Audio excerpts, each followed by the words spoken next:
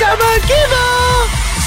Okay, good news. I've got a new classmate with me and she is going to try and learn bahasa Malaysia with you, Cikgu Guibo. Alright, hi Jenny. Hi.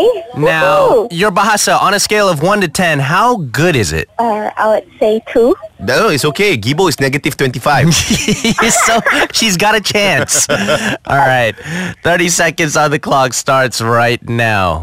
Okay, saya nak describe binatang. Satu binatang. Dia warna putih. Singa. Dia suka main swim dekat lake. Lake apa? Lake.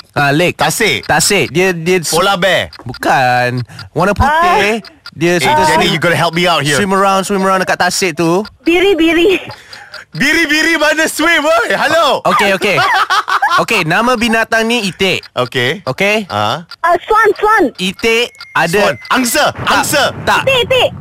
Itik. Dekat mulut dia ada apa? Bibir. Bukan. Paruh. Big. Paruh? How to say pig? Big. Not pig lah. Big lah.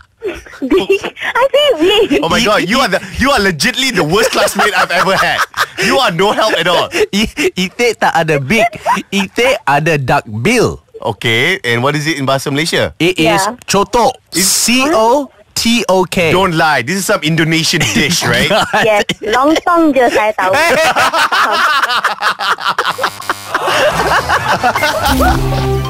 Teka Bersama Guibo. Want to Teka Bersama Guibo?